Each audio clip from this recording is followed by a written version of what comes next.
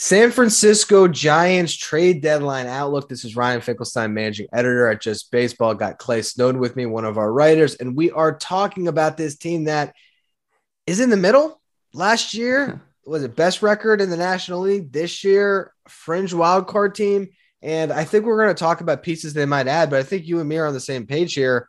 Shouldn't they sell? I mean, I get that they want to win and they want to be a perpetual contender. That's great. It's a great franchise. I get it. But you got Jock Peterson, who has numbers that I think are inflated for what he actually is. You got a guy like a Wilmer Flores. You got a lot of these pieces that aren't building blocks that contenders could use, maybe replenish the farm system, take a year off, and go back at it next year when you have a team that maybe is a little more well-rounded.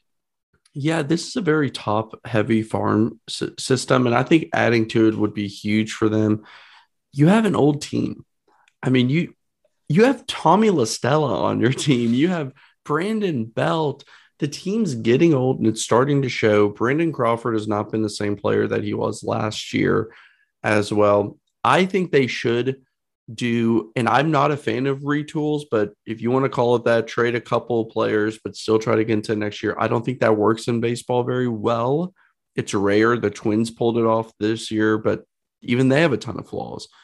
I do think it's time to kind of conservatively sell. You see the Dodgers and Padres in the same division, positioning themselves to make legitimate moves to climb to the top and prepare themselves for October.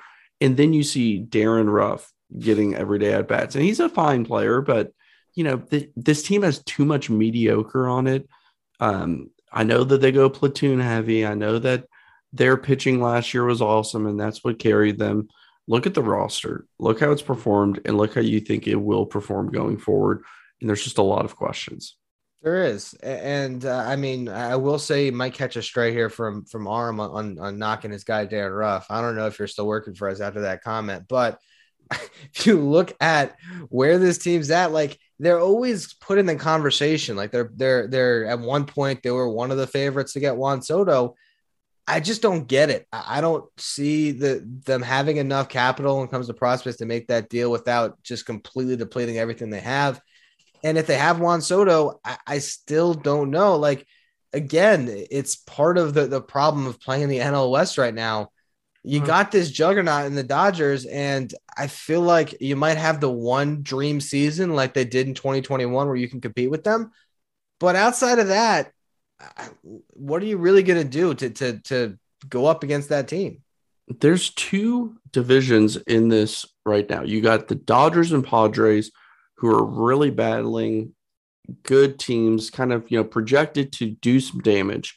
Then at the bottom, you have the Diamondbacks, who are building, have a great prospect system, some young, exciting talent. People are kind of starting to buzz about the Diamondbacks.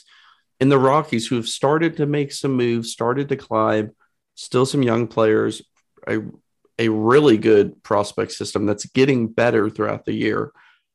And then you have the Giants, just like floating somewhere in the middle, and they need to decide which direction it needs to be. I could see this getting bad in the next couple of years. And if, I guess the front office is probably saying Brandon Belt and Crawford, and they have enough age on that team that's like, okay, we have to keep pushing because we can't really trade those players right now and get good value. Like, do we just keep going for it instead of rebuild? But I think you and I are on the same boat here. They're in no man's lane, and it's time to kind of focus on the future.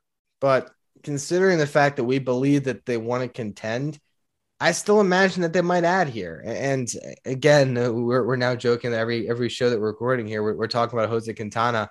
But like, it's just, I feel like that bin of player, whether it's a pitcher or a hitter, Ian Happ maybe is a solid ad for them. Benintendi. And there's names out there. I just don't think they move the needle. And I almost don't even think it's worth kind of talking about it until it happens, because when it happens, we can kind of explore, all right, this is what the Giants did. Does this push them ahead of some of these playoff teams, some of these wildcard teams? But I mean, I even look at the Phillies, right? And I'm not even sure like how close these teams are in the standings right now. Let me look to see how far apart they are. You have the Giants at 48 wins, the Phillies at 50. Like, the Phillies at least have, I think, more high-end talent on that roster, right? Like, are the Giants really going to get into this mix? I just don't see it. I just do not think. I think the difference between the Phillies and the Giants is quite obvious. They may be similar in terms of overall record, but think about the ceiling of each individual player. And when you think about some of these older players on the Giants or platoon players, they're nice options as for what they are. But how high is that ceiling? Yeah. And when the lights are bright in October, can they rise to the occasion? I know that they were good last year. I know people are going to say that. And we kind of sound like clowns, almost dogging them this year. But there's a reason why you don't see that many teams with a roster like that win 100 games. It's because it's unlikely. Yeah. And we're kind of starting to see that this year. We'll see what they do. I think this is a team that, if nothing else, just stand pat then. I just, to me, to give up prospect capital is just not smart. But we'll see what they do. We'll see if they can go on a magical run. I think there's teams every year that we count out. Maybe the Giants can rediscover that 2021 magic and find a way to at least get into a wild card. But that is our outlook on the San Francisco Giants at this deadline. Make sure you're following all of our coverage of the deadline at justbaseball.com.